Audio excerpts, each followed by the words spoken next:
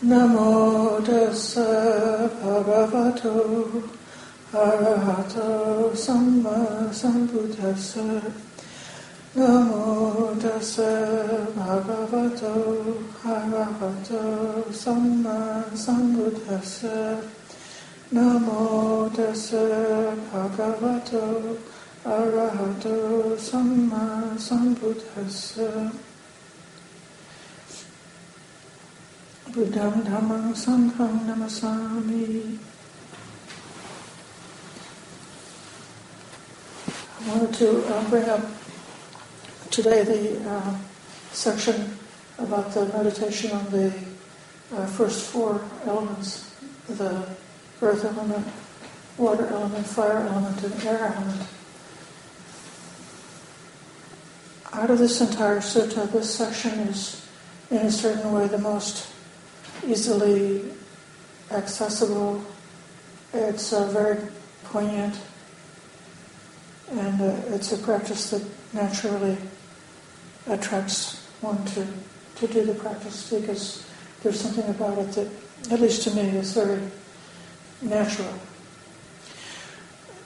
The previous part of the sutta about the six senses and the way that the mind explores objects based on the six senses, in a way is an encouragement to directly apprehend or directly experience the elementary qualities of the objects that we have coming to us in our experience, not thinking them as things or not thinking at them at the conceptual level, but getting down more to a simple level of sort of before there's a concept.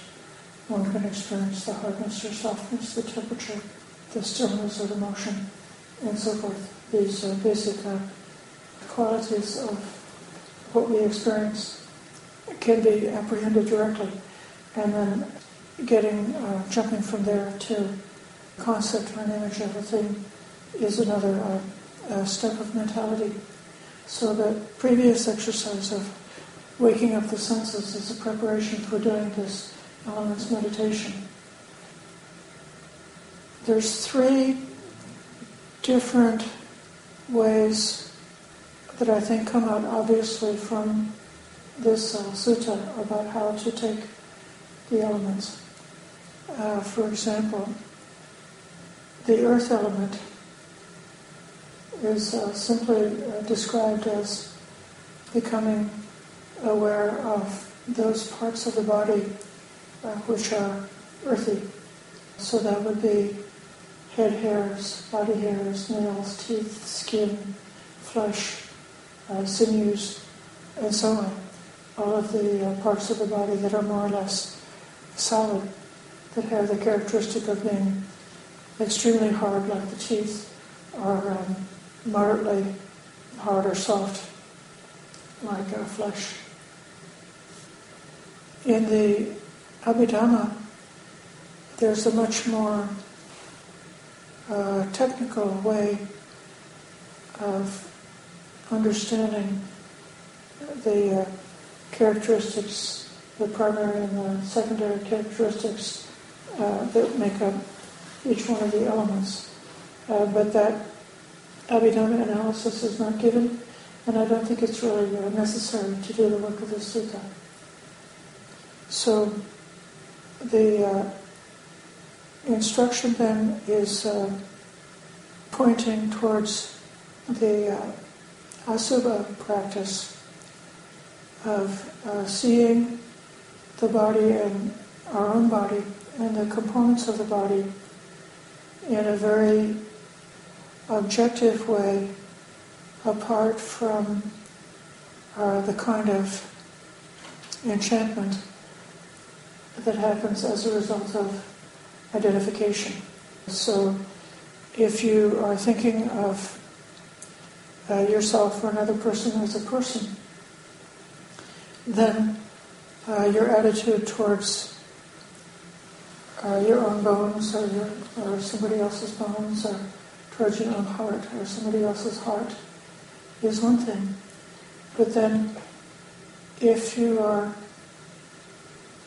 forgetting about the personality and just kind of looking at it like a physician at the performing an operation, then you're seeing these parts in a much more objective way. And I mentioned enchantment, because one naturally loves one's own body. You depend on the bones being able to carry you without breaking. You depend on having all the parts of the body functioning in their normal way in order to support life. And if all of a sudden you lost some of the bones, you might go through pain, sorrow, and grief, and feel the loss of something that was part of you. And likewise, if you feel that there's a danger to any part of the body, if you're, say, I'm at the age where the teeth break easily, so if I was eating something and I realized that there were some pebbles, something hard mixed into the food, I would suddenly become extremely careful, and I would chew in a very soft way to be careful to not chomp down on a pebble and break my teeth. And it would just be, the most ordinary thing in the world, that I would protect my teeth from coming to harm if I can. But that's the opposite of the practice that we're doing when we look at the parts of the body as just simply an analysis. So looking at the parts of the body and separated from the person. In the Asura meditation, or the contemplation of the 32 parts of the body, there's, I think, at least 24 parts that are more or less classified as being solid, and then the other parts are classified as being liquid. So you would see the blood, pus, tears, sweat, mucus, synovial fluid, urine, and so forth. But those parts of the body are liquid, have the watery characteristic. One can examine the parts of the body as being unattractive, in the sense that, let's say, like saliva, for example, if one is eating food, and to be able to salivate makes it much easier to eat and to digest the food, and so one really enjoys smelling some delicious food, or approaching eating some delicious food and starting to salivate, and so in that case the saliva seems very pleasant. But then if somebody spits on the ground or on the floor, you would think that was repulsive. So we can contemplate these opposites to get over the attraction.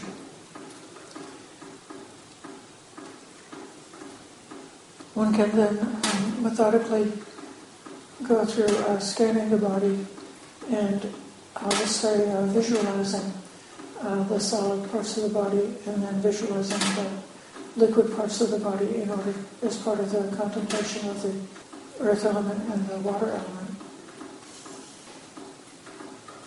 Another way of taking it is, in the sutta it says that you contemplate each element internally and externally, and both internally and externally. This, to me, is a very beautiful, relaxing, absorbing kind of a contemplation, and it can be done either in terms of other living beings, or it can be done in terms of nature. So, especially if one is meditating within a space that you're not very close to nature, in the sense of, obviously nature's everywhere, but I've noticed that when sitting inside a very strong building that's very solid and all the windows are closed, and sitting in a room with a lot of other meditators, then it seems to be very natural to think of that the hardness in the bones in my body is the same thing as the hardness in the bones of somebody else's body. So considering the bones internally, the bones externally, each part of the body internally and externally, the earth element within me and the earth element within each of the people or each of the living beings that one is able to cognize or visualize. And then a different way of approaching it is in terms of saying that the hardness of or the earth element, the hardness and softness, the earth element within one's own body is the internal contemplation, and the hardness of the earth, the trees, the rocks, the mountain is the way that same element can be visualized or experienced externally. And one can go internally, externally, and just keep moving the attention back and forth and back and forth and back and forth until eventually the identification of the earth element within me as seeming to be part of this person, seeing something that's personal, kind of disappears, and it just becomes just earth element, so that it comes to a way of cognizing oneself as being part of nature, or cognizing oneself as being no different than other sentient beings or no different than other living beings. The fire element is associated with temperature, and in particular with the aspect of heat that's involved with decay and composting or burning, so that we can see that, for example, the way the food is being digested in the stomach, that there's a kind of like a heat process that's involved with making the food to disappear and making it to be disintegrated and to become something else.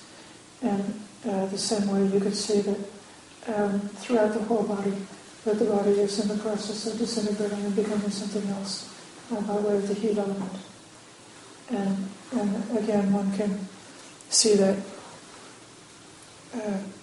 heat of composting or the heat of disintegration with oneself and other people are within oneself, and the processes in nature, the chemical reactions like fire or the other kind of reactions where there's some kind of a material transformation happening which is causing the release of heat.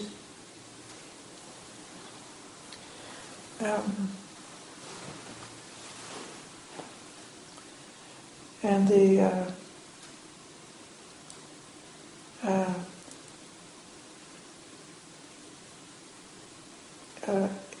air element, in this sutta, it's given, the air element is given and the space element is given. The space element is not given so often, but it's given in this list. The air element, one could think of it as a wind being like air in motion. There was a thought in the ancient idea of the operation of the body that in for example, moving a limb, that there's a process arising from the mind that causes a generation of the air element, which enables the motion of the limb. So something like the transmission of energy or force through the nervous system, or something in that nature, is the air element. So then we can see that in terms of whatever can be discerned about the motion of the body. It could be the movement of the air, of the breath moving in and out, the rise and fall of the diaphragm, or the subtle motion of the body in terms of breathing, and also the much more minute motions that's happening within the body in the process of just the process of life, the process of remaining upright. And then one can even project or visualize or experience at like a cellular level, with the way that the blood is flowing throughout the body, and there's the exchange of blood and oxygen and chemicals and all these different processes happening in the body, so that the whole body is continuously in motion. I've often heard the different opinions about whether in the breath meditation, when in the Anapanasati Sutta, when it mentions cognizing the entire breath body, whether that means just simple breath, like at the nostril or at some defined point, and it's the entire breath body in terms of the entire duration of the breath body without any gap of awareness, or whether the entire breath body is referring to, in a way, seeing that the entire body is breathing. The latter interpretation, to my experience and what I've heard others say, is something that can very easily lead to a kind of a blissful meditation that could be very stable and a nice way to establish the mind into stillness because of the pleasant characteristic of experiencing the entire body as if the entire body is breathing. So when you breathe, you might be able to notice either the rise and fall of the belly or the rise and fall of the chest or something like that. And you might also notice the sensation of the breath, perhaps in the nostrils and the sinuses and in the throat and in the lungs. And then you can also notice secondarily that, like as a result of this motion, say, the diaphragm is going up and down, but because of the motion of the diaphragm, also, like the belly, is being pushed and pulled in a slight way by the motion of the diaphragm, and the stomach and the other internal organs are moving very slightly because of the rise and fall of the diaphragm. And with the motion in the lungs, you could see that, you might be able to notice that the shoulders are moving in a very subtle way, and one can let down and notice like how with the motion of the shoulders, then you can notice the motion of the arms and see how far you can take it in terms of noticing a subtle movement of the entire body with the rise and fall of the breath. Or one can have the thought that part of the breath is the exchange of oxygen into the blood from the lungs, and that the heart and lungs are kind of operating together, moving the oxygen throughout the whole body, and kind of by extension see the whole flow of this life-giving oxygenated blood flowing through every single part of the body, so that there's almost no part of the body at all that's not touched in some kind of subtle way by the breath. And so one can just experience this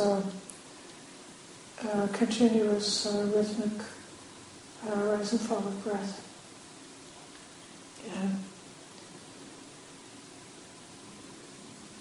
Which would all be part of the air element. And then one may think of or visualize that there are other beings in the room who are also breathing. And one might even have a feeling that there's a kind of an exchange of breath, that what is being exhaled by other beings is also being inhaled by me, and the air element is sort of being shared by all the beings in the room.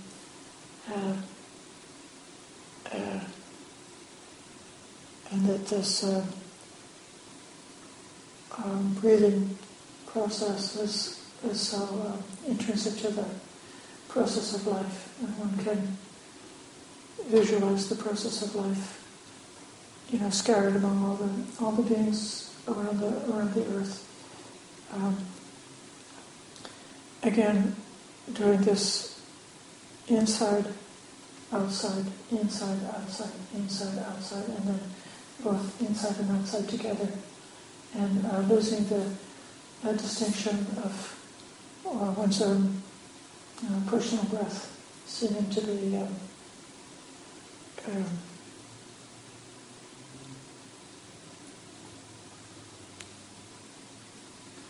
all there is, but instead seeing the personal breath or the personal air element as simply being part of the flow of nature.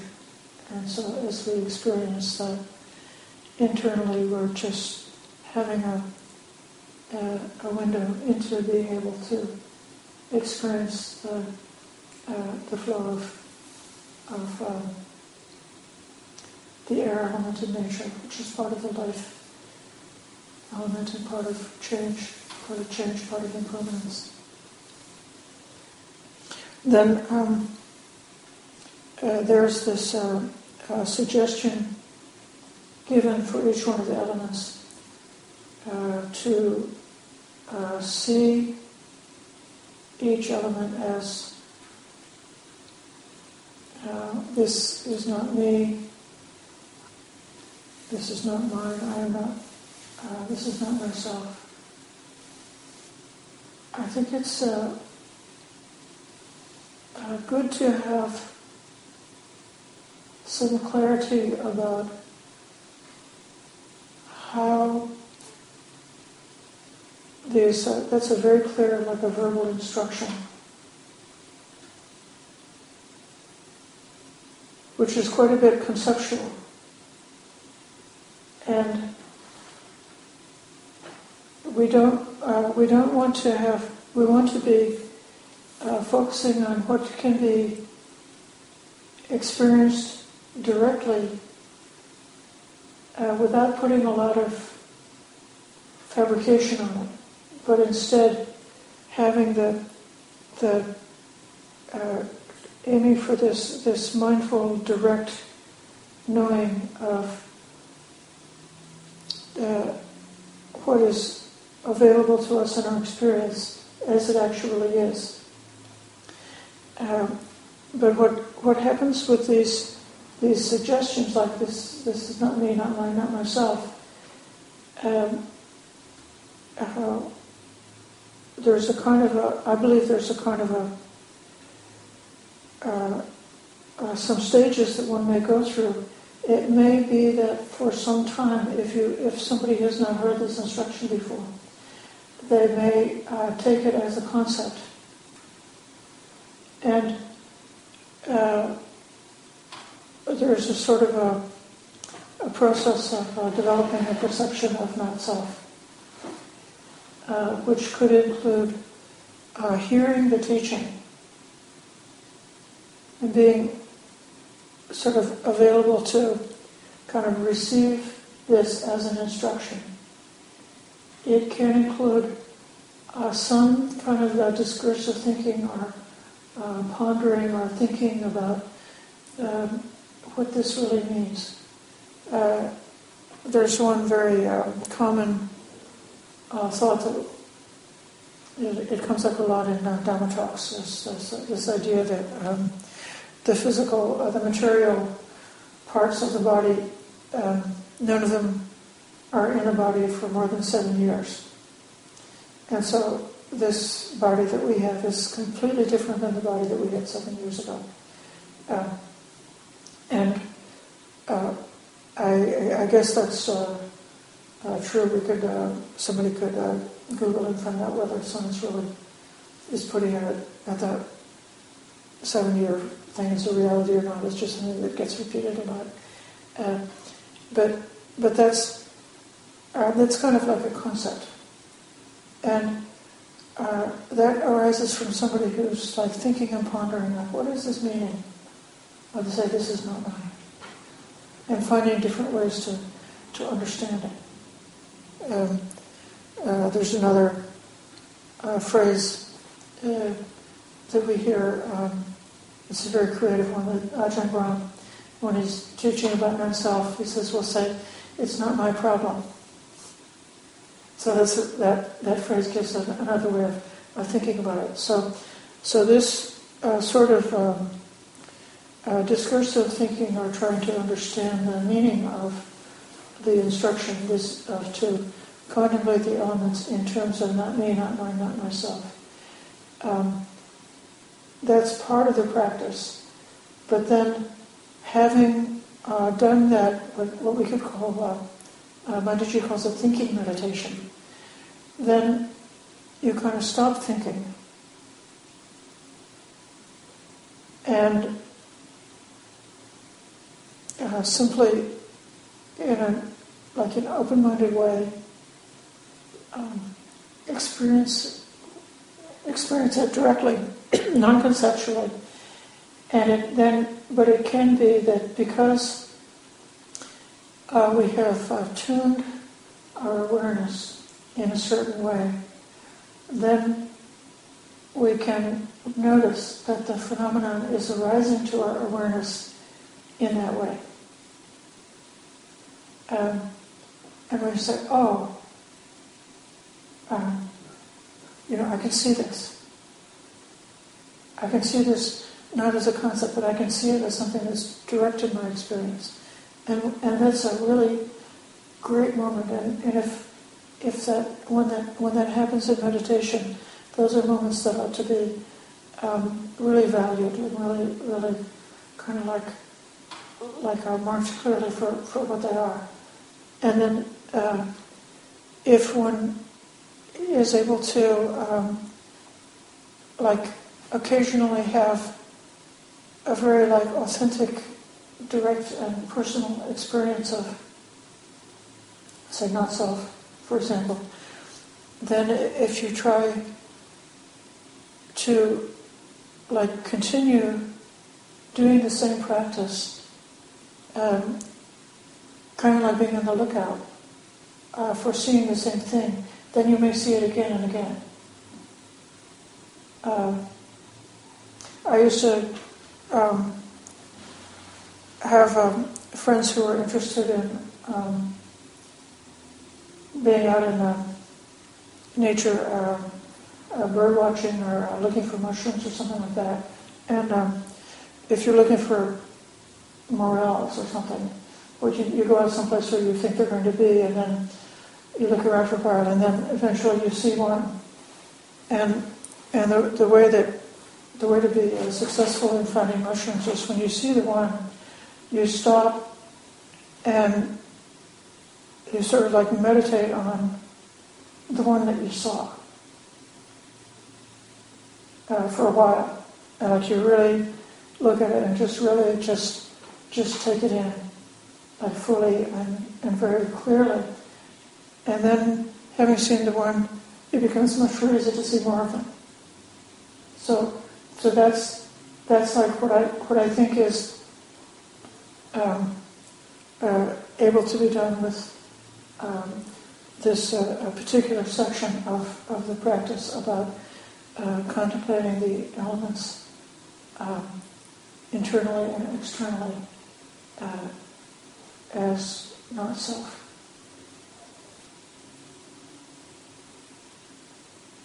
So one aspect of the of this particular section of the sutta is that it's very much supportive to insight, and then the other aspect to this part of the sutta is, to me, it seems to be profoundly relaxing, profoundly and very naturally leading to tranquility of the mind, leading to calmness of the mind, leading to a kind of a beautiful and a great state, which is then supportive of samadhi. I think this is all I need to say about this part of the sutta. So thank you for your patient listening. Sadhu, sadhu, sadhu.